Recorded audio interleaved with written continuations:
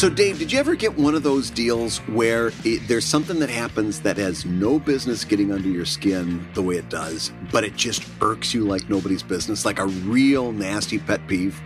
Yes, you've described 60% of a cartoonist's life. Well, listen, it just happened to me. When people ask you to like their Facebook page, when you get that little notification and it says, No Shoes for Tuesday has asked you to like their Facebook page, I always, not only do I bristle, but I quietly go over to that page or to that person and I unfollow them. Even for just a little while. I might turn them back on later if I remember. But I even go to unfollow them because I am so annoyed that you have to come and tell me to like your Facebook page. If you want me to like your Facebook page, there's a real easy way to do it. Post good stuff there, and I'll like it so I can read some more of it. But asking me to like it on a charitable click or something, I don't even know what it is. It gets under my skin, and I have to laugh at myself because I find myself bristling over something that's absolutely, I have to admit, inconsequential and silly. It's something that I can easily just turn my head on, but it bugs me. I like the idea that you said, you said it in passing, so you might not even remember you said it, but I like that you said charitable click. Yeah. Because to me, that feels like, please, sir, St. Ignatius' School for Poor Children would like one click, please. Just one click for the children. Oh, but that's exactly what it is. Please give me a click. Just a little child holding up a bowl. Sir, could I have some more? Just No one more clicks click. for you. How many times have I told you you can't have your pudding unless you have some good content? Well, my continuing and in fact growing exasperation with Facebook is already well known on this show. I increasingly think it's just a dumpster fire of a site. Oh, now I got to ask you. You stepped away. Do you still go in and like scroll through and read it now that you've kind of stepped away from posting there? You know what? I was never a big Facebook user to begin with, but I don't care enough to scroll Facebook. I'm angry enough at that platform that I don't even want to go over there anymore. Since they've started to kind of quietly force people to use facial recognition in Europe and Asia, and I'm like, that's coming to the U.S. and I don't want to get involved with facial recognition on their algorithms. And I just, the whole thing just strikes me as a shit show. I don't like Facebook at all. But anyway, so as far as liking things, asking people to like things, because this goes across different social media platforms, so it's worth talking about. Because people will say, hey, retweet this, and I've done that too myself. Like when you're so desperate, you're like, come on, please retweet this. Give me a little something. You're at the beginning of a Kickstarter, for example, or on Instagram. I don't know how you would share things on Instagram, so that's not a good one. But whatever the site has been, Tumblr or whatever, is that you're right in that the best way to do it, the best way to encourage it, is just to have good stuff. And it's a long game, admittedly. So the one that you're like, this is the best comic I have ever done. Why is it not getting more retweets? Why is it not getting more likes? Sometimes it takes you doing 5 of the best comics you've ever done until someone goes, you know what? This person has really been putting out good stuff. I'm comfortable retweeting them now, or I'm comfortable liking their stuff. So it's not a 1 or 2 shot proposition. It's like we say a lot. It's a long game. It's a putting in the work again and again and again. Sometimes. That's one thing that I really, how certain things since we've been doing this show kind of stick with you. Yep. And that phrase from Zach Wiener-Smith a couple episodes back, where he said there's a difference between good content and viral content. Yes. I want to have that tattooed on my chest backwards so I can read it when I'm shaving every morning. It's one of the most central thoughts. It's like, how many times have you put something out there that's good, that is good, that just didn't get any kind of traction? And then you see another post that has gone viral for completely different reasons. It might not have been very good on a number of levels, but it hit some kind of zeitgeist and it went viral. It's really important as a creator to remember that. And by the way, you should still try to catch that viral wave if you're going to do social media at all. You should still be kind of aiming for that.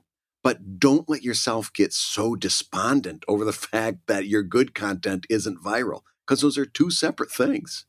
Well, I think that's an amazing point, A, and B, you really buried the lead there because you skipped right over it. So you want that thing tattooed on your chest because you shave naked? What's going on over there? Well, yeah, you got it. You can't have your shirt on while you're shaving. You get the shaving cream all over your shirt, so you got to strip down. And then I've got it right around the collarbone. I'm going to have that tattooed backwards so that I can see it forwards in the mirror. Well, so where does this end? Like, where you're like, oh, no, I dripped some shaving cream on my pants. Well, the pants got to go off, too. Oh, no, my shoes. I can't have shoes on when I shave. Do you really want to know the truth? Generally, I am naked because I like to shave before getting into the shower because now my pores are all opened up and I got that nice, healthy skin glow. Yeah, this is the content everybody was waiting for Comic Lab. This is what people have been dying for. Everybody wants to know how Brad shaves. Yeah, Dear Comic Lab, I'm one of the patrons on Patreon. My question this month is, how nude is Brad normally when he shaves? Just on a scale of 1 to 10, how nude? 9.5. That's amazing. So, I would not have imagined you to be a nude shaver. How did we get down this rat hole? I guess it was me. I guess I brought us down this rat hole. Then you step in the shower and you get everything all nice and clean. That's. Well, I actively shave in the shower. I just shave by touch. I don't even use a mirror. You're a shower shaver? I'm a shower shaver. Yeah, I don't even. So what that it means is like 1 time out of 20, I will come out of the shower and my wife will be like, "You missed a huge spot on your face, there, champ." Now. How often do you shave? Do you shave daily? I'm a cartoonist, Brad. It's like once every 6 days. You know, yeah. It's my facial hair growth is so slow. I can go like a couple of weeks before it gets noticeable enough that I've got to shave it. Oh, really? No, well, no. I'm Irish, which is what's the word? Hirsute enough that I gotta get rid of it. But the bigger problem for me is not how fast it grows, but just that I just don't give a shit, which is unfortunate. The older I get, I'm like, it's fine, whatever. Now that's my follow-up. Has Bonjoro changed that? Because I find now that if I know I've got a couple of Bonjoros to go out, I'll shave so I look good for my video. Oh, do you? Oh, all right. Yeah. I try to look good. I just try to flash that winning smile and let that do the heavy lifting. That's my. I like that phrase. Let that do the heavy lifting. You know, I'm just gonna let the smile do. As though you internalize that. You know what, Bonjoro? Here we go. We're gonna do this. Let's let that smile do the heavy lifting. Well, all right. So I completely forgot that I got us so off track just with the image of a naked Brad shaving that I don't even know where we were on the conversation. So you. Pet peeves, Facebook. Don't ask me to like your page because I'll end up quietly unfollowing you. So out of spite. On that note, we've now so I'm keeping track of them here over on my wall. That's pet peeve number 248 for Brad Geiger on Comic Lab. You're running dangerously low on magnets. That's right. That's right. I'm going to say hello, everybody, and welcome to Comic Lab, the show about making comics. And making a living from comics. I'm Brad Geiger, editor of webcomics.com and cartoonist of Evil, Inc.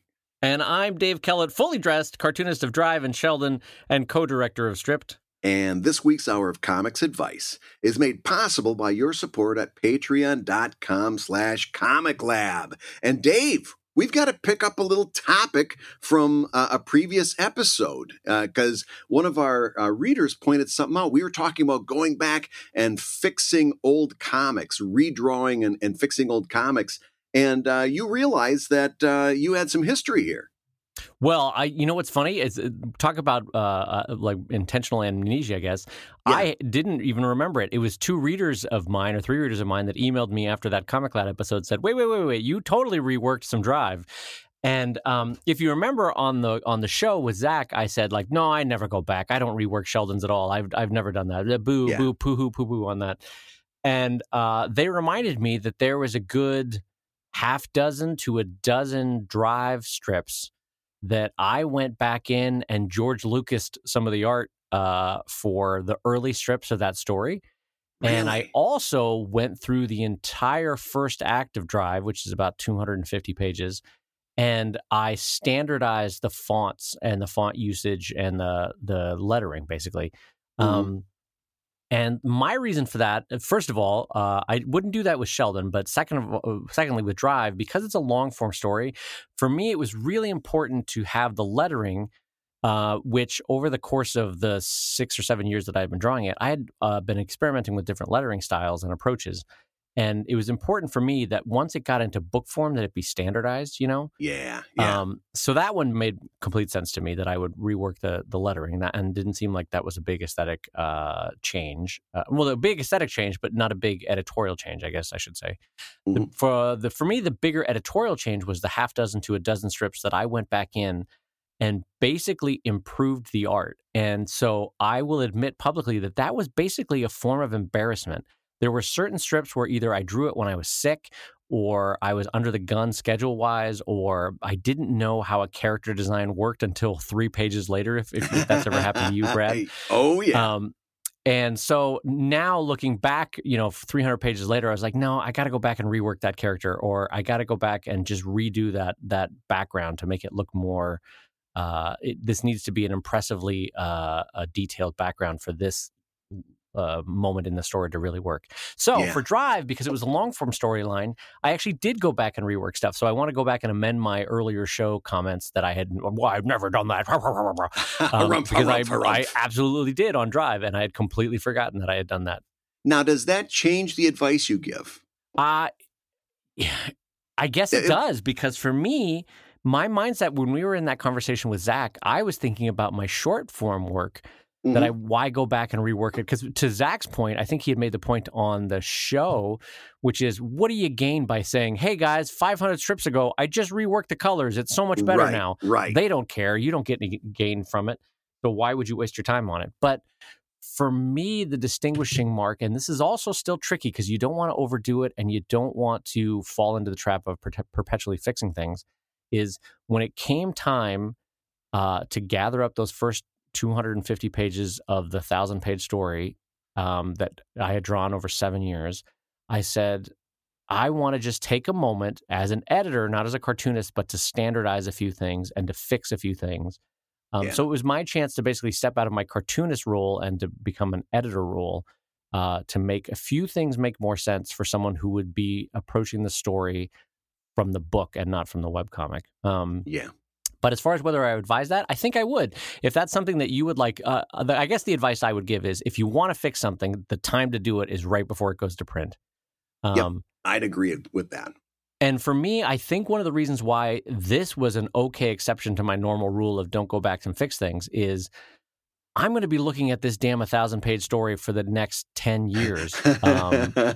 So I really want this to be standardized all the way through. And I had figured out a system somewhere around page 200 for the way I would do lettering and the way the panels would flow and stuff. And so I just went back and fixed a few key things that I think made the whole thing holistically make more sense. So I think in that regard, it was beneficial. It wasn't just egotistical. It benefited the story. So I guess if I'm paraphrasing you correctly, it's okay to do, but there's got to be a really good reason to do it, and the best time to do it, or to make that decision, is before it goes into print. And then after that, then it's time to say, all right, that's finished. I'm going to move on now. Right. I mean, another way to look at this is look at it over the arc of my cartooning career. So I've been a cartoonist online since 1998, and the only significant time I did this was when I brought Drive Act 1 into publication, into print. And here's an interesting note. It's not going to happen for Drive Act 2, because everything that I quote-unquote fixed in Act 1 has now been standardized. So the fonts are now standardized. The lettering approaches are standardized. The kerning, the leading is all standardized. Certain character designs are now 100% set in stone. And I don't rush it anymore. There was a couple times in Drive where I might have rushed 1 or 2 pages, and now it's just, nope, put it off, because it's more important to get it right than it is to get it fast. So it was an instructive learning moment for me. But yes, your paraphrase is perfectly put, Brad. Good. Well, that's good. It's good to be able to adapt. Yeah, well, it is worth admitting that I had, and I don't know why I'd forgotten that I did it, but it's good to share that with people that, yes, there was a time in my career when I absolutely did go back and fix something. So it's not like it's a hard and fast rule that you cannot break. It's just, for me, the cost benefit of going back and fixing any single Evil Inc. that was a gag comic from 15 years ago doesn't benefit the current Evil Inc. long form story. So why would you go back and fix it? But in this case, Drive is a super long form storyline that I wanted it all consistent across the 1,000 pages of the story, Yeah. And I think what we're seeing here is, and what I see time and time again, I think I remember saying last episode that I like rules of thumb. I like a good rule of thumb, not to stay slavish to it, but I like establishing boundaries, and then I know where I've got to for myself stay within, and where if I get into a situation where a rule breaking situation needs to occur, then I know when I'm going outside of that boundary and when I'm coming back in. And one of the most interesting things that we've done, I don't know whether you've checked in on it recently, I put up that poll because we were talking about whether you should use an exclamation point in a sound effect, and the range of responses and the thoughtful replies have been amazing to me. Like, there's people that disagree with what I say in terms of, like, I'm a little bit hard line. I don't like to see an exclamation point in a sound effect unless it's got a really good reason. There's other people saying, no, here I do it, and here's why I do it. And it's really interesting to see the amount of thought that people are putting into something as simple as a sound effect and the really good reasons they come up with for it. Right. Well, a version of what you were just saying, which is that you want to learn your rules of thumb so that when you do step away from them, you know both artistically and editorially why you've done it and why you want to snap back after the fact, Yeah. It's like that Pablo Picasso quote where he said, learn the rules like a pro so you can break them like an artist.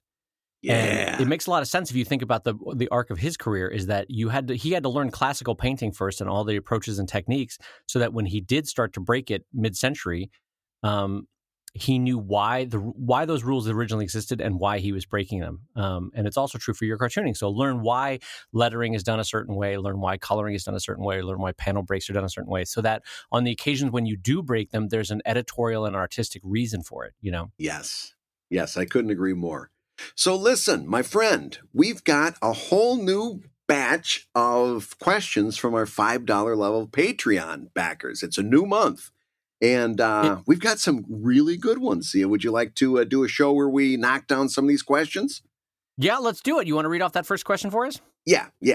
So here's our first question. It says, I've heard the advice for long-form comics to end each page on a beat of some kind. I've seen some comics that pull this off very well, and others where the end of each page feels like a jarring interruption. What tips would you give to ensure that each page of a long-form comic feels like part of a continuous story while also feeling like it's its own page that can stand alone?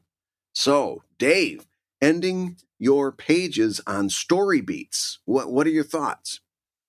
Well, I am going to give my answer using an answer that I learned from my friend Brad Geiger about 10 years ago. How about this? So the best way I heard this explained or utilized was actually from you, Brad. You said 10 years ago or so, end every page not with a satisfying story beat like our questioner said, but use it with a satisfying moment. And the reason why that's important is that a story beat, to me, has more of a plot feel to it, and the word moment has more of a unique moment in time aspect to it. So it could be a joke. It could be a moment of internal realization for a character. It could be a physical explosion. It could be a well-landed punch. It could be a revelatory moment for either someone's background or the story itself. You get where I'm going with this, is that it's less of a story beat and more of the, oh, wow, that page was worth reading because it got me to this moment. Yeah. Don't you think, Brad? Now, you were the one that had described that for me originally, so maybe you can take that in better hands and elucidate more on why you think a satisfying story moment is worthwhile to end every page with. Well, I'll tell you this. It's a lot easier in some respects to do this with humor because what I ended up doing with Evil Inc. is I kind of split my updates into half-page updates. So I'll write these in sections that kind of fall into between 6 and 8 panels. I know I've got that much time to get to something funny or something significant. And that's really the word, is significant. Something significant has to happen. And like you said, it's not necessarily a plot point or a story beat, but it's something, it's a moment of significance. And my internal rule for that is that half page has to somewhat stand on its own. In other words, if I read that through, I've got to at least feel as if I've read something significant for that moment. And that's not always easy to do. Sometimes I fail my own rule, right? But it's a rule that I really try hard to hold my own feet to the fire to make happen. Because what happened, the result of that kind of writing is as long as you're keeping that in the back of your mind. I just got the proofs. I sat down on the front porch last night and read through the proofs of the new Evil Inc. book. And it's the first collection that instead of doing strips, I was thinking of this as a graphic novel. And all of those moments keep that story chugging right along. You don't meander. You don't, kind of go down a dark alley. You keep things clipping right along. Boom. You've got a regular tempo of moments happening and little significant items. So every page has a couple of interesting things going on it. And the result is that's a really good story to read. I think people are going to gravitate towards that because of the fact that these moments are interesting and significant at different pages or different sections along those pages. So I don't know that I've got advice on how to do that because that's gonna change from comic to comic. But I do think that you as a cartoonist need to find a way to make those moments significant. Otherwise, you're going to turn back and look over your work and realize that you wrote a bunch of these long, meandering storylines that kind of went in circuitous paths, and you will have lost a number of readers along the way. I'm trying to think of a moment where in a storyline, like I always think of indie comics having this problem where if a character is monologuing for 8 pages and it's frankly a little boring, the problem there is that there weren't enough interesting moments in that monologue to carry it along, but also that most often cartoonists fail to switch up perspectives or visuals in that monologue to make it interesting. And so you're stuck with, I'm trying to think of a cartoonist that I never resonated with was Pfeiffer, Jules Pfeiffer, Brad? Yeah. Because he would often have characters just monologuing. And to his credit, he would at least have them doing ballet or something in the context of his comic or whatever. But it was always just a sea of text and nothing particularly visually interesting would happen. And I think you want to avoid chunks of your story where that might happen, where it's just monologuing, and so switch it up. Either have interruptions by other characters asking questions about it, flashbacks, flash forwards, visuals going on in the side, something fun where.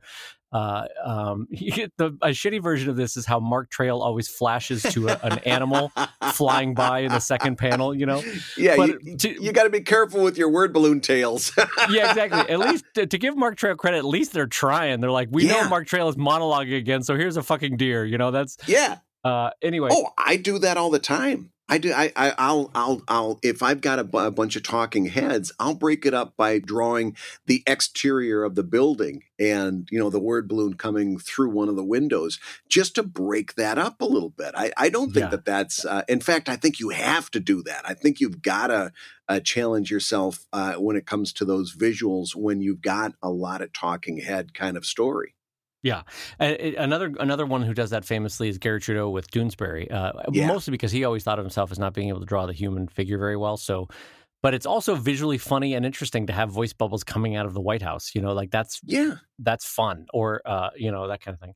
So anyway, where I'm getting at there, though, is that one of the things that I've come to be confident about is I have no question about my ability to get a satisfying moment at the end of every page. Yeah. My own insecurity, and this is where I find that my advice falters a little bit for this questioner, is that I don't know how to ensure that individual page flows satisfactorily with the 20 pages around it, other than to say, if you know how to write satisfying moments within a page, hopefully you know mentally how to zoom out and kind of view from bird's eye the 20 pages around that page, so that the satisfying moment the significant moment that Brad's talking about at the end of your page will fit well within the overall flow of the 10 pages that came before it and the 10 pages that came after it. And that's just practice. You'll get better at that the more you write. Yeah. It's kind of like nailing Jell-O to the wall. It's hard to really describe it other than to say it's a goal that you should kind of be striving for. And you'll know when you're doing it well, because you'll be able to look back over your past stuff and see that. But to tell you how that happens, I don't know. One thing that I kind of try to do in my half-page updates is I'll look at that once I've got it thumbnailed and sketched out, and say, okay, what's the subject of this update? What's the core message to this update? And then if I can't identify what that message is or what the subject is, then I know that I've written something that is a little bit unclear and needs focus. And then what I can also do is I can go through, once I've identified what my moment, what my subject, what my focus is, once I've done that, I can go back and edit that dialogue so that things that don't lead to that moment can be excised and don't end up distracting from that moment. Right. And then I'm driving directly to that moment in those panels, and that tightens your writing up a little bit. It's so funny to hear you say that, because I don't know that you've ever vocalized that before about that being your technique, but that's also my technique. And I'll tell you what I do. When I'm writing a page, I will say to myself, this page is about fear, or this page is about hubris. And I will winnow it down to one word, so that I make sure that if I get one thing across in this page, even if it's subliminally, it's fear or hubris or the joy of family, or whatever it is. And I'm speaking specifically about Drive now, not Sheldon, but that I try to give a theme to a page so that all the elements point you towards that theme, so that by the time you've read the end of that page, you're like, oh yeah, even if you don't consciously recognize it, subconsciously you're like, oh, this is about people making poor decisions because of fear, or this is about hubris leading to disaster, whatever it is. So that's fascinating to hear that you do that too. I did not know that. That's cool. Think about it. It's also very similar, since we both have similar backgrounds. It's also very similar to how you write a joke. Now, bringing Sheldon back into it, how often do you find yourself writing the punchline first? So you know what the punchline is. You know what that moment is where you spring a surprise on a reader, and then you work backwards from there. And you say, okay, and then you say, everything's got to lead up to this moment. This is the thing that happens. Yep. And anything that distracts from that makes it a bad strip. So you got to take that out. You got to have one central thing, and that's I think the reason that we come to this so similarly is that we both spent years and years and years doing what you'd consider a traditional newspaper style comic strip, where we purposefully limited ourselves to 3 to 4 panels to get a thought across. Right. And now we're taking that same kind of technique and using it in a little bit expanded way, and giving ourselves, instead of 4 panels, maybe 7 panels, or a full page, maybe 14 panels, and doing the same sort of thing. Well, let me ask you this before we move on, because I think we mostly can button this up. But before we move on, let me ask you one other question: is that how do you, when you're writing long form, how do you make sure that page 73 of this Evil Inc. story flows nicely, but with page 62 through 72 and with page 74 through 95? You know what I mean? How do you, Brad, make sure that it fits within the larger scope, the sort of bird's eye view that I was talking about? Well, the first thing that really helps me with that is having an outline that I can place this stuff almost like hanging clothes, out for laundry. I hang all that stuff out and see that it all flows from point A to point B, and that hopefully I haven't made any continuity errors, And the other thing is, what I find myself constantly doing is rereading a storyline, like rereading pages that I've already done, and reading it up until this point, and then looking into my outline and seeing what's coming next. I'm constantly like reading and rereading ad nauseum, making sure that this stuff continues to flow, so that so if there's any bumps, I can address them while there's still time. Gosh, that's really great. I'm sorry, today is like me starry-eyed looking at you going, I do that too. So especially after I just post a drive page, I will read it and reread it and reread it. To the point where like someone looking at me going, what is he doing? He's just standing there rereading the page. But for me, it's making sure I internalize what I've just put out into the world, that I like it, that I remember what the beats were, and that I know where I want to go emotionally. And so, wow, this is fun to see that you and I have similar patterns about this. Yeah. Yeah, there's a little bit of OCD that comes along with that. Like you say, there sure is. Yep. It's obsessive. It's obsessive, and you continually go over and over and over. I can't tell you how. Well, Brad, though, it's obsessive in the sense that no one else will care about it or know the details of it as well as you will. So you better know it. Right? Yeah. Yeah, you've got to know this stuff inside and out, because believe me, there are people reading that. I get this all the time, continuity errors in Evil Inc., where people are like, listen, you said, back in 2017 that he liked peanut butter sandwiches, and now he says he's got a peanut allergy. If you're not paying attention to that stuff, you will have some readers that catch you on it. And I hate, you know me, Dave. I hate having my errors pointed out to me. I mean, I like it because I always say thank you. Spelling errors especially, I'm so horrible at it. I like that you help me catch it before it goes into print. That's fantastic. But that person inside of me that needs to be perfect, the same way that I bristle when I get a Facebook like request, I bristle when you're pointing out a continuity thing. But that just that also is part of that obsession, because I want to catch it before it gets pointed out to me. Sure. I don't want to get that email. So I'm reading and rereading and rereading. But just to put a capstone to all this, the other night, an error was pointed out in a digital edition of the 6th Evil Inc. book. This is going back, I think, to 2014, 2015. And because of the nature of the error I made, I had to go back and rework all of the pages. And it was something that I had to really make sure that I had fixed it. I had to reread page by page, volume 6. And boy, oh boy, you do not want to subject yourself to some of your old writing. I'm telling you. But the one thing that I've really identified that I do better now than I ever did is base my writing on an overarching outline. Because I had so many, when I was doing this as a strip, I had so many storylines that just kind of developed in 1 week segments, and I wasn't thinking about what happened after that week. I would just pick it up where it left off, and maybe if there was nothing going on there, I'd pick up a storyline from a couple months ago and pick up where that one left off. And when and the result was a lot of storylines that just evolved completely organically, which sounds great, but it's really hard to follow. Because there was no overall plan. There was just, at most, a plan for the next 5 strips. Right. And as a result, these characters kind of went all over the map, and storylines went in, kind of like Jeffy walking around the family circus, kind of atmosphere with the dotted line. That's how a lot of those Evil Inc. storylines developed. And that's the one thing I really think that I do now that puts my work today head and shoulders above the work I was doing then.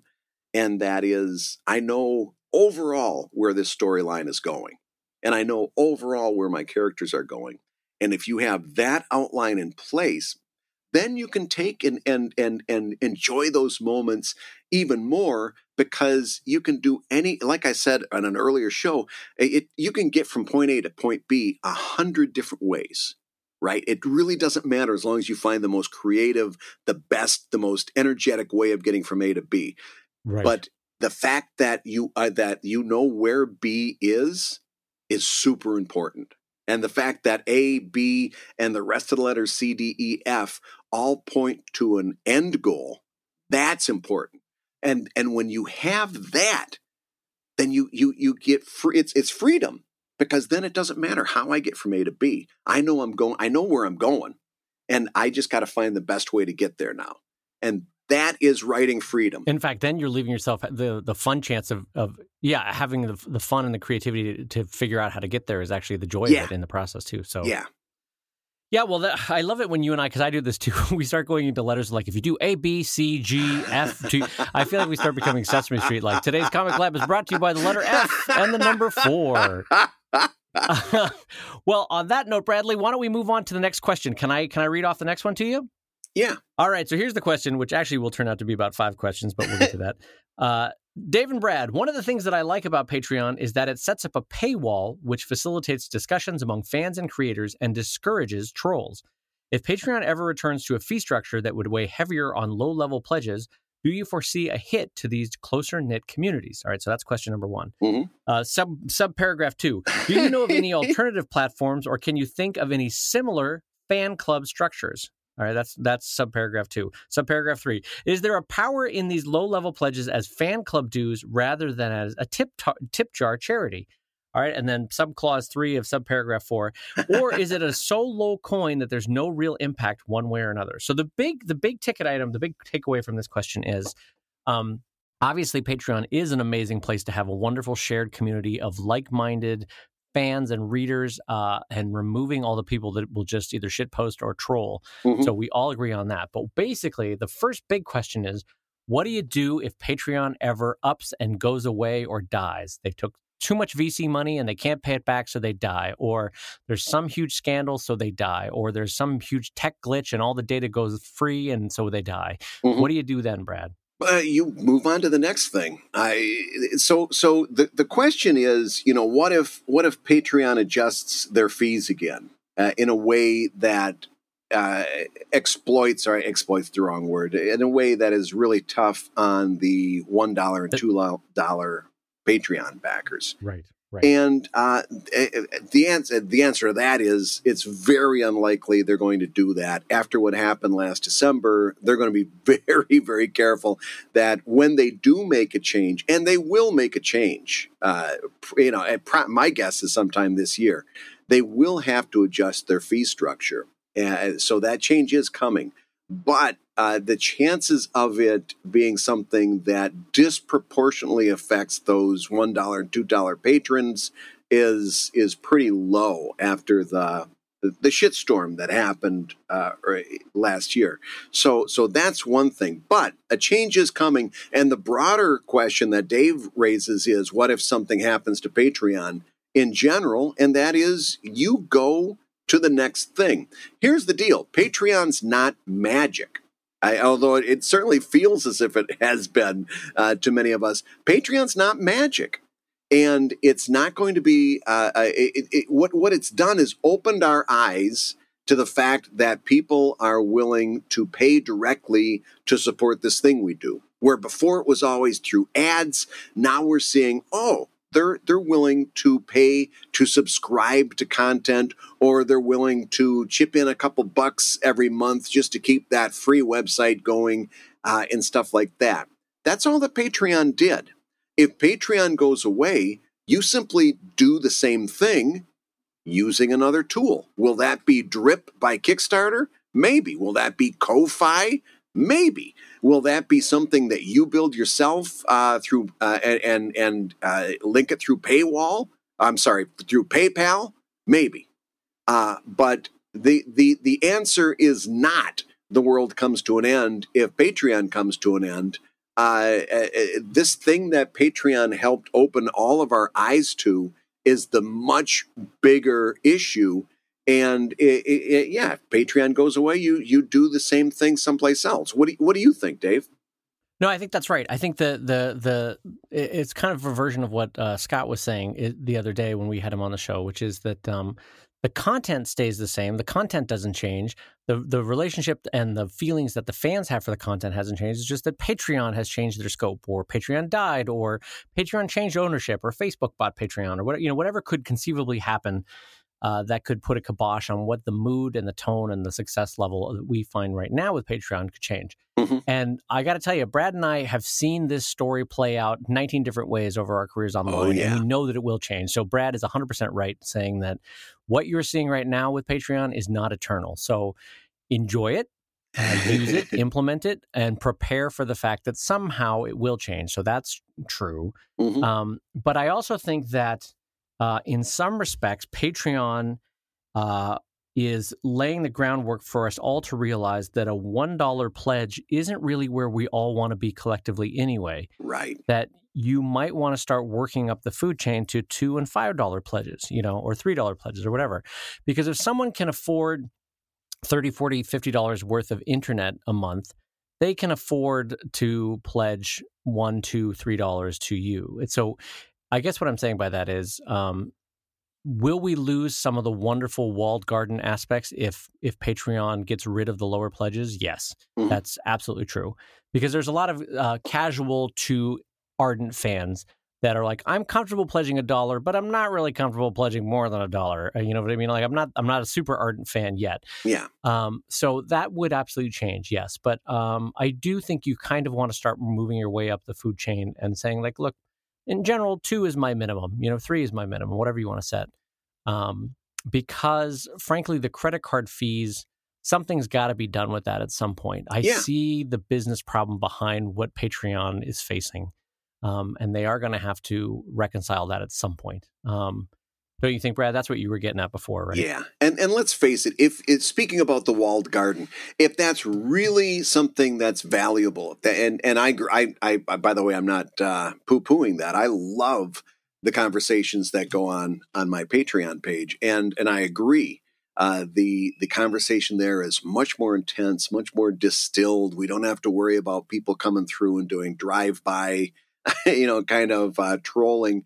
But if that's something that's truly important to you, you don't need Patreon for that either. All you need is to set up that people have to register on your site to post a comment. And if they get nasty, remove their access. Done. You got your own walled garden and you didn't even need Patreon. Right? This is not this is not rocket scientist. And I'll go one step further and I'll say this: if you are among those people who are finding a lot of value in posting subscription content on Patreon, you should be thinking ahead to the next step of what's going to happen if and when Patreon either changes or goes away at some point longer down the road. And you should be planning how you're going to run your site to continue that idea of subscriptions. Right. I've got somebody working on a version of my site right now that is a subscription website that people will have to subscribe to get to certain places in the website with or without Patreon. And that is something that I'm actively planning for what happens if Patreon takes a drastic turn or takes a turn that just isn't good for me. what happens under those circumstances. And I've found a lot of value out of doing subscription content. So there will be a version of the Evil Ink site that has subscription-only areas. And I will, again, carry out that deeper thing where, people are ready now and willing to pay for content on the web. And I'll just continue to do the same thing without Patreon. And you can too, and you don't need any money. If this is all about the walled garden and having comments that are kind of distilled, you can do that. Like I said, just by setting up access privileges and rescinding privilege from people that misuse it. What do you think, Dave? Well, what I was going to ask you is, yes, I think that's true. But you had said, I'm setting up an Evil Ink site that it'll have subscription only, even if it's not with Patreon. Yeah. So that actually leads to their next question, which is, do you know of alternative platforms you can think of that offer similar fan club structures? And you had briefly mentioned, I think, in passing, Drip, right? Yep. Which is Kickstarter's Patreon knockoff. Mm-hmm. You can also use Patreon, right? I think you mentioned that one. You can not Patreon. Sorry, PayPal. Sorry, my mind tripped up on the P's. You can use PayPal as a subscription basis. You do that with webcomics.com, right? Absolutely. You can set up a subscription through Gumroad and send out subscription material. You could do the exact same thing. Build it on Gumroad. You can build a subscription there. Ko-Fi. ko-fi.com has just announced that they are doing a version of subscription content on their platform. So believe me, there's a lot of people looking at what Patreon is doing and saying, "Oh yeah, we can get in on that." And if Patreon takes a wild right turn on you, there's a number of ways you can set it all up yourself and run it. But don't you think, Brad, too, the greatest thing to have happened to us is that before Patreon failed, it will have proved its success. And I mean by that is the market and other VC money will go, oh, well, wait a minute. They were pulling in $20 million a quarter before they died. So let's build our own Patreon. Like someone else will rebuild. If Patreon really somehow screws it up or dies or raises the minimum pledge too high to make it worthwhile for you, rest assured there will be a competitor because they have already proven that this market works and that this business model works. Yes. So on some level, I'm already comforted by the fact that they've proven their marketability as a platform. Yeah. So I take comfort from that. And let's also take a moment just to say, I admit I'm a little bit of a Patreon cheerleader. Let's take a moment to respect the fact that they've done a lot of things very, very right. Even that kerfuffle in December, that was a hiccup. They came back from that very, very in a very good way. They've made a lot of really smart decisions, and consistently, from my opinion, every one of those decisions have been with the creator in mind. They could have long ago cashed a multi-million-dollar paycheck for the people at the top, signed this thing over and walked away from it. And Jack Conte could have gone back to what brought him to the dance in the first place, which is making music, right? He hasn't, and they haven't done that. And so my prediction is that Patreon's going to be here for quite a while yet before things come to some kind of conclusion. But that being said, as big of a cheerleader as I am, I'm still planning for it. Yeah. Well, you very nicely put together all the nice points about Jack Conte, and I think it's true. I have a really strong level of confidence in the current management, having met both Jack and the other senior leaders at Patreon at the PatreCon festival. I really like them a lot, but my continuing fear is they took an awful lot of VC money, like an awful, like a really strong debt ratio. And at some point you got to pay the piper. And I'm not sure how long-term their VC backers are looking for their return. Hopefully it's longer rather than quicker, because if it is, I actually do think Patreon could grow to be a much, much bigger and global business, akin to an art support platform on a Netflixy scale in terms of reach, right? Like right now it only reaches I think a half dozen countries, right, Patreon, in terms of I think that's local correct, currencies and the like. But akin to how Kickstarter has grown, I think Patreon can grow. So hopefully, if their VC money can wait, I think that they'll get the return they want, and we don't have to change the overall spirit and the execution of Patreon. If they can't wait, I am a little worried that someone's going to say, I need to cash out right now. And you know what I mean? They're going to have to make some serious changes to Patreon to make it worthwhile for them. So the best thing, as Brad and I always advise, and this is true for any type of artist and any career, is that have a lot of legs under your table. Yeah. You can't just rely on Patreon. You got to keep working Kickstarter in. You got to keep working in book sales or original art sales or advertising on your site or Comic-Con conventions or commissions or whatever it is for you. Yeah. Put a lot of legs under your table and keep those income sources varied and at least significant enough so that if Patreon got pulled out from underneath you, you wouldn't be destitute. You'd have something else to fall back on. I'm so glad you brought that up, because that was a conversation of just within the last couple of days on the Discord server, where somebody said that they had looked at the top a couple dozen people doing comics on Patreon, and they said a lot of those people don't make enough money to pay bills. You know, they're not making their living on Patreon. And it's like, I know that it's tempting to think, and believe me, I'm the one that has been banging the drum that there's nothing the same as it was in 2000 when webcomics started. And I know I say that repeatedly, but having said that, there's some things that are universal. And one of those is that webcomics, I don't think ever are going to have a single source of income revenue model.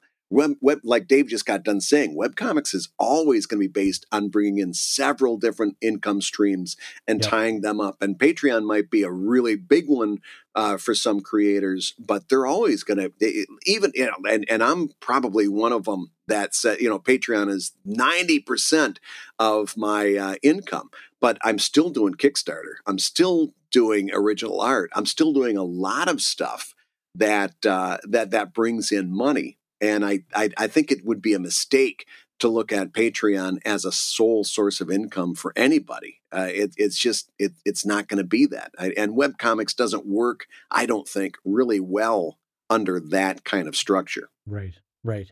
So now do you want to take that next sub question? Because I think there's a little meat there. Is there power in these low-level pledges as fan club dues rather than tip jar charity? Well, I think you and what you do with Evil Link is a great example that, yes, there is power in that. In some ways, yours is a fan club subscription rather than a tip jar. Don't you think that's a good alternate way to describe it, fan club? Yeah. I always try to make sure that there's something people are getting for that pledge, so something beyond. Sure, but in the vein that you didn't join the Mickey Mouse Club and get nothing, you got that decoder ring, you got that all that other special stuff when you join the Mickey Mouse fan club. You know what I mean? There's a lot of fan clubs for whom they get extra stuff, and that's what you do. Yeah. I think there's significance in that. There's no doubt about it. Like, I'm not saying it's a perfect parallel, but I'm saying there is kind of a similarity to what you do. And the fun thing is we're all, I guess, what's interesting is we're all still kind of figuring this out as we go. There's no perfect way to implement a Patreon. No. So I think Brad, rightly so, was a little bristling at the idea that he was running a fan club. But in some respects, it is kind of like what Mickey Mouse was doing in the 50s, Yeah. And so we're taking from past models, we're tinkering, we're figuring out what works. And that is true for Brad and myself and every other person on Patreon. Yeah, without a doubt. So is it all so low coin that there's no real impact one way or the other? Is that what you mean? That last final tidbit? I think that was kind of like an add-on to the previous question. In other words, I think what he's getting to, or he or she, I forget who sent this one in. I think what they are getting to is the $1 and $2 Patreon model. Is that viable over the long period? Is he saying, is a low-level pledges, is that good to pursue or is it so low coin that there's no real impact? And for me, I got to be honest with you. I don't spend. I have that there because I want to make sure that I'm picking up those people that are only interested in a $1 and $2 pledge. I don't want to leave that money on the table.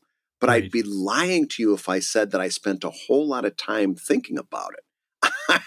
I'm concentrating on making sure that those $5 and $10 and $20 and $50 pledges are those people doing those pledges are happy and are taken care of. I can't tell you that I spend a lot of time wringing my hands over $1 and $2 pledges. They get the comic early. They get some bonus comics. They get some safe for work pinups. That's kind of the extent of it. I don't know that I would encourage you. I want you to have that there. I want you to have that $1 and $2 level. I want you to have that $5 level, but I want you to be, in my opinion, I would be encouraging you to be putting your time and your energy over, again, subscription type stuff at the $10 level and higher. That's where you get the best return for your energy. Right. I no, I think that's a great spot to put a capstone on it. On that one. So let me jump into the next question, Brad, if you're cool with this. Sure. With the advent of social media, Dave and Brad, are comics being replaced by memes or GIFs? Replaced? No. I think comics are memes. Or memes are comics is probably the better way to verbalize that. But no, I don't. I think it's easy. Here's the deal. And this goes back to that sentence from Zach Weinersmith about there's a difference between viral content and good content. And it's real easy to see a prevalence of memes and see memes everywhere and to think, oh my gosh, they're overrunning comics. Comics are going to die. There are no good comics, and all I see is memes. That's because memes, by nature, are very viral. That doesn't mean that they're good content. I don't know that there's I don't think that you're going to see a whole lot of publishing coming out of memes, right? Memes are very disposable. There might be one or two book of, best memes, dankest memes of our times, maybe. Memes of our time. But I don't think that that's got legs. It's not necessarily what we as cartoonists call good content. That doesn't mean that it's bad. But it means that it's a different type of animal. So you cannot let yourself be overwhelmed and despondent when you see that memes are getting shared 10 times more than your good comics or 20 times more than the comics that you're doing. It's easy to say, oh man, they're overrunning and comics are dying. That's not the case. Good comics are still good comics. There's been a audience for good comics for 100 years. And there's going to be an audience for good comics for another 100 years. Don't get distracted by memes and GIFs and all of this other stuff. Don't be that's viral content. And there's a place for that. Your job is to focus primarily on doing good content, don't you think? Right. Yeah, I think to build again off of Zach's comment that there's a difference between viral and good, let's look at this in human interpersonal relationships. Okay, so you walking through your day, if you're out in public, you probably interact with 20, 30 human beings, right? Or maybe even 100, depending on what kind of job you have. And all of that is the viral stuff. It's all surface. It's hello, how you doing? Have a good day, right? Nice to meet you. All that sort of stuff, right? Yeah. But then there are 10 or so people, they're family or friends that you interact with in your day, and that's the good content of your human interactions, right? That's the, hey, how are you really feeling? Hey, tell me, you look a little concerned. Is there something wrong that I can help you with? All right. So that's all the stuff that gets to the deep core of who you are. And I think that's also a way of thinking about memes versus truly good content in your internet experience, is that the memes and the cat videos and all the stupid stuff, guy getting hit in the nuts, all the stuff that you see that gets spread around lickety split because it's easy to share and it's easy to consume and it's for the most part super entertaining and at a short amount of time. Those memes will travel the world, but the truly good content will get reread, repackaged, rebought, reshared on a deeper level in the same way that those human relationships will impact you in a bigger way. You'll forget about the meme of the cat. You'll forget about the guy getting kicked in the nuts, but you'll remember the Kate Beaton story that really impacted you for months and months and months and months and months. And that's what you're shooting for in your career. You're not shooting for the surface. You're shooting for deep. You want to hit somebody on a deep level. And that's why there's absolutely a market for surface comics, like single panel comics that I mean, in many respects, that's Sheldon, that they hit a ba-da-bum, ba-da-bum, boop, and then you're out, right? Yeah. But there's also, I think, a much stronger market for deeper comics that touch people more impactfully, even if it's just in a purely entertaining way. If it impacts you more long-term and deeper, then that's, I think, where comics hit their sweet spot. Yeah. Both entertaining on a quick level and then longer lasting in a way that a meme can't be. I couldn't agree with you more. And it's a great way to think about it. It's all about the interactions, and some interactions are just more valuable. The spread of memes too I don't think the spread of memes is something to be worried or concerned about. To me, what the spread and proliferation of memes is basically just that our culture, it's not that we're in a post-scarcity culture, but there's a big chunk of our society that's post-scarcity. So you start to be interested and worry about cultural things, and a meme is very much a passing of cultural ideals. And what am I getting at? I forgot my point. Oh, dang it, I forgot it. Oh, anyway, so in a post-scarcity society, which we're starting to shoot towards in the next couple hundred years, if basically your ideas get more complicated, varied, and rich, so that like a caveman looking at another caveman, really the only meme he had to go with was what was around. And so he goes, "Oh, Thurg, you're on fire today," because literally fire was the only meme that they had around. So what I'm getting at is a more interesting and varied culture has more interesting and varied memes, and that's perfectly fine. That's perfectly acceptable. It basically has just become a visual language added to our logo forms of words and letters and numbers, right? So we all understand and know and recognize memes, whether it's visually moving images like a train going into a tunnel. We all know what a filmmaker is trying to get at with that one, Like just culturally wink, wink. We all get certain memes now. And so to me, that's just our language extending out into visual realms in a way that it didn't in the early printing press years. And so for me, comics serve a very different purpose, and I think there's no threat to them in that regard. I agree. So listen, we've got one more and a little bit of time. Do you want to try and tackle one more question? Let's tackle it.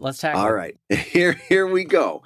Earlier this year, I had my first ever portfolio review with a professional in the comics industry. He was very complimentary of my work, but echoed some concerns I had heard from others, namely how I approach the head. I draw a circle with a template for a head and oval eyes akin to the Little Orphan Annie, but with lids and pupils. Then I add hair and ears and whatever other body patterns the character is supposed to have.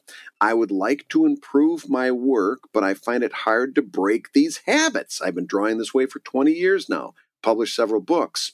I know that if the core gist of what I draw stays the same, what few fans I have will follow. I don't want to start over, but I've had people walk around my convention table at conventions, avoiding the stuff. I often wonder, is my style of drawing what's holding me back? Have either of you had to make dramatic style changes in your art? And if so, how did it go? So that's a meaty one, Dave. What are your thoughts on that? Oh, there's a lot of different aspects to this question too, which is good. Where to start? Okay, so I'll start from the back and work forward in the way they asked their question. So the last significant change in my art style was in college. And I remember all of a sudden just waking up and going, I hate the way I draw eyes. I hate this. This looks stupid. It's always the eyes, isn't it? It's always the eyes. They really are the window into the character's soul. So I was like, I got to make a change. And so it was really hard, though, because like you, I thought, well, everybody knows this as me. It's akin to a signature. Yes. If I change this, I'm no longer signing my name the right way. People are going to be like, who's this fake? What are you doing? And like you, I also thought, well, the 10 fans that I have, they're not going to like this change. But there are moments where you feeling that you have to make a change, this is your editorial eye improving. Mm-hmm. And it's saying to your artist hand, okay, now it's time to level up. I see what we're doing wrong, or I see changes we could make, or I see why people aren't responding to it. So it's your taste has been improved, and now it's time for your art to be improved. Yes. What do you think, Brad, on that score? I think I agree with you 100%. I think there's two groups trying to tell you something. And the first group Dave identified, it's you. You're trying to tell you something. You've matured. You've grown. Matured? You've matured. Yes. Matured? Matured. So how do you spell the word mature? Mature. You've matured. I thought that was matured. There's no CH in mature. There's no CH in you've matured. So you've matured? got matured. Now you're going to make me say it so much it's going to lose meaning. You've grown. You've evolved. Matured. Matured. Mature. Mature. Brad, you have not matured past this word. Matured. Why does that sound like a cowboy trying to pronounce Paris to me? Oh, sure, you're gonna go to Paris. Paris. I matured and I moved to Paris. Matured. God bless America. I gotta look up the proper pronunciation of that, because if you're right, I'm pulling a bullet in my head. That's ridiculous. Life is not worth living if the right way to pronounce that is matured. Well, listen, let's get past that. But up until a minute ago, I was agreeing with David that part of it is that you're trying. And here's the other thing.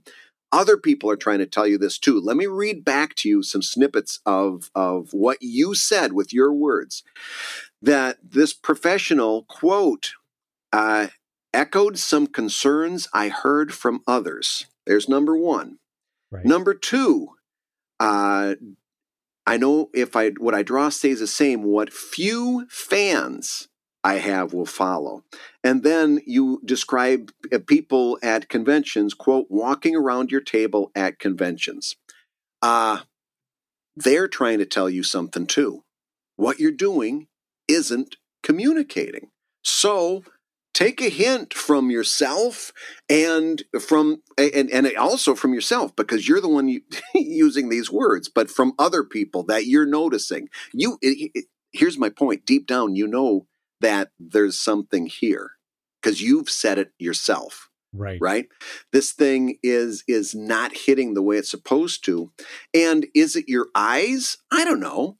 But I would tell you this, I wouldn't hesitate to start changing the way you draw eyes if you'd like to change it in a way, especially if you see that there's something holding you back. If you don't have the expressive range in your faces that you'd like to, and part of the problem is the eyes, then change the eyes. Okay. But here's the deeper thing I want you to understand. Nobody ever read a comic because of the way the artist drew the eyes. And nobody ever stopped reading a comic because of the way the artist drew the eyes. To a certain extent, I want you to draw these eyes differently because I want to get it off of your plate so you can go back to paying attention to the real thing that you need to be paying attention to, and that's how you're writing this comic. Because that is something that'll get people to read, and that will get the lack of quality will get people to stop reading it. The writing is important. How you draw the eyes doesn't interest me in the slightest unless it, like I said, it's limiting your range of emotion that you're able to draw. So I'm going to tell you, draw those eyes differently. Take this off of your radar so that you can stop obsessing over something that's inconsequential and start obsessing over writing, because that's the real reason I think that people are walking around your table at conventions. They're not being presented with anything compelling. It's got nothing to do with the eyes. I will agree with you on some level. Yes, yeah. Absolutely. The writing is more important. But I will disagree with you that their concern about their art style is unimportant, because I think that this is a big moment for any artist, is because it's a big step to consciously say, it's time for me to change my style. That's not an easy decision. Mm-hmm. And usually it represents a moment of leveling up, Yeah. It's hard, and it's hard because it's important. And it's important because your own sense of joy from your comics is clearly not there right now. And it's there because you have a better version of the comics you could be drawing. And what's happening is you're stuck in a style because you feel like, as I said before, you feel like it's your signature. And if you change your signature, no one will know it's you anymore. And you'll scare away the people that know your signature and all that sort of stuff. But I will give you a practical tip. And this is one way to experiment with new eyes, new ways of doing it. Have either walk-on characters or new characters in your strip trying out different styles of eyes. Like if you're not ready to make the leap yet, have a walk-on character with a completely different way of drawing eyes and see if you like it. See if people respond to it, and trickle it in. That's one way to do it. Another way to do it, is you go completely cold turkey. I remember when Bill Amond with Foxtrot completely changed his style of faces at the end of year 1 or the beginning of year 2, something like that with Foxtrot.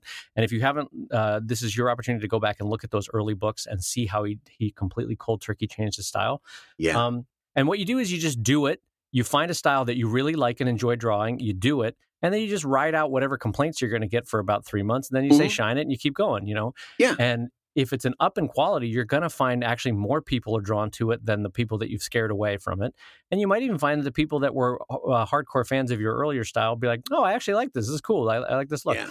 And I'll give you another bit of advice. Have a look at Brad Geiger's work of the last 10 years, because Brad, much to my great admiration, has really leveled up as an artist and has changed his style. I think self-consciously so, Brad. Don't you think so? Oh, yeah. As you've done Evil Inc. over the years. Without a doubt. That's something that I always tried to challenge myself to do a little bit better. And I never wanted to get wrapped up into, well, this is how I draw, because I that felt limiting to me. So right. I always wanted I did not want to be somebody that was limited. And I always wanted to try and find some better ways to do it. So if you look at Evil Inc. Volume 1, and you look at the book that's coming out later this summer, it's night and day.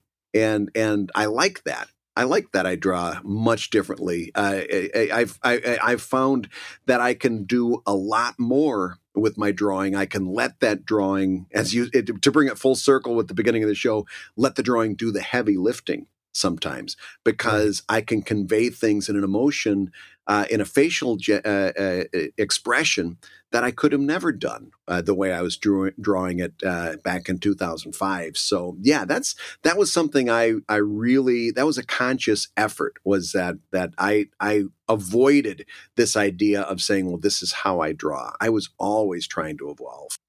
And I will say this, I think, and I may be talking out of my ass on this one, but I think it's actually harder to change your style up or to modify your style or character designs the more iconographic your style is. Mm-hmm. The more realistic you draw, I think readers always and openly welcome improvements in your realism. You know what I mean? Yeah. So one of the reasons why it's been so welcomed by Brad's audience is that he draws realistically. So any improvement in a human eye, in a human shape, in a hand, in a gesture, they're like, hey, look at Brad. He's really leveling up here. This is amazing. Yeah. Whereas if you're drawing Ziggy and suddenly Ziggy has eyes that look like they were drawn or painted by Giotto or something, and you're like, whoa, this is weird. What's going on with Ziggy? Yeah, this doesn't seem right. Why does Ziggy have a human nose all of a sudden? The more iconographic it is, the more it looks like a graphic design rather than a full human person. I think it becomes weirder. Charlie Brown would be weird if all of a sudden he had fully fleshed out eyes, and you're like, oh God, Charlie Brown, what's going wrong? Yeah, that was like a weird acid trip. And so I recognize that not every style is so easy to change up. But I think if I will go back to this, if your editorial eye and if your audience's editorial eye, and frankly, the editors that you talk to are all saying, this is something you need to change, then take the risk, because you've done 20 years of this. In some respects, you're coming at this like a sunk cost. You're like, I can't just walk away from this. But look at it this way: now is the time to do it. You got don't do the gambler's fallacy, like Brad always says. Right. You walk away from it now and make the change, and I think you will be happy from it because everything the way you phrase that question sounds like your heart is ready to make that change. Yeah, thank you.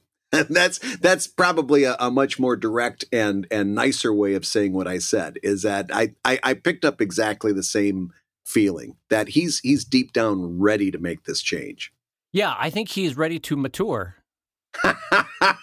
Now, wait a minute. I'm looking right now on Quora.com, and that's about as definitive as you get. People can say mature or mature. The older and more formal pronunciation of mature is mature. It's older, but mature is still just as correct. So says Quora.com. Okay, then the quick rule of thumb for our audience at home: if you want to sound like a native English speaker, you can say mature.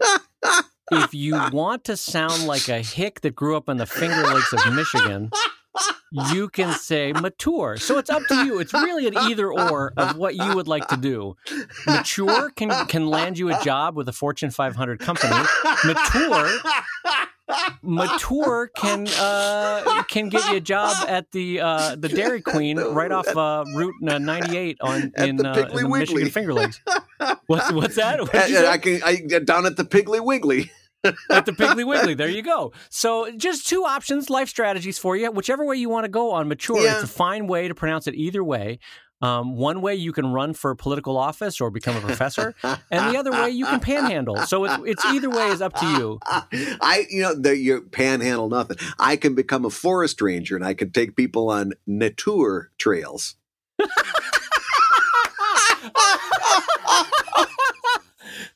Well, I welcome y'all to these nature trails. We have some mature trees here to show y'all. This here's a 100-year-old pine. It's a mature tree. I'm Brad Guigar. That's the way you pronounce it when you pronounce mature. I'm a nature lover. Nature lover. That's true. Out here, shucks. The cows are walking around on the pasture, and they're enjoying the nature because these are older cows, so they are mature. See it now. You're gonna pronounce it my way now. It just feels right. Oh, I have to tell you, with all the confidence and friendship and love I can muster, I will never pronounce it your way. You successfully got me to say champing at the bit, but I will never say mature. Well, I guess the fight goes on. Well, on that note, Bradley, why don't you take us home? Yeah, you've been listening to Comic Lab, the show about making comics and making a living from comics. Your hosts have been the mature comic Brad Guigar, the editor of webcomics.com, and the cartoonist of the very mature Evil Inc. at evil-comic.com. And Dave Kellett, co-director of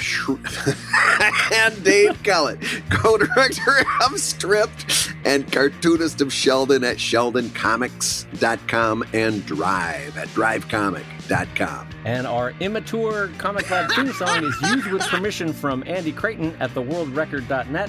And this episode was very maturely edited by Matt Woodard of Woodsong Productions at www.woodsong.media. Comic Lab is made possible by your support on patreon.com/Comic Lab. So we'll go ahead and say that twice. Patreon.com/Comic Lab. Mature.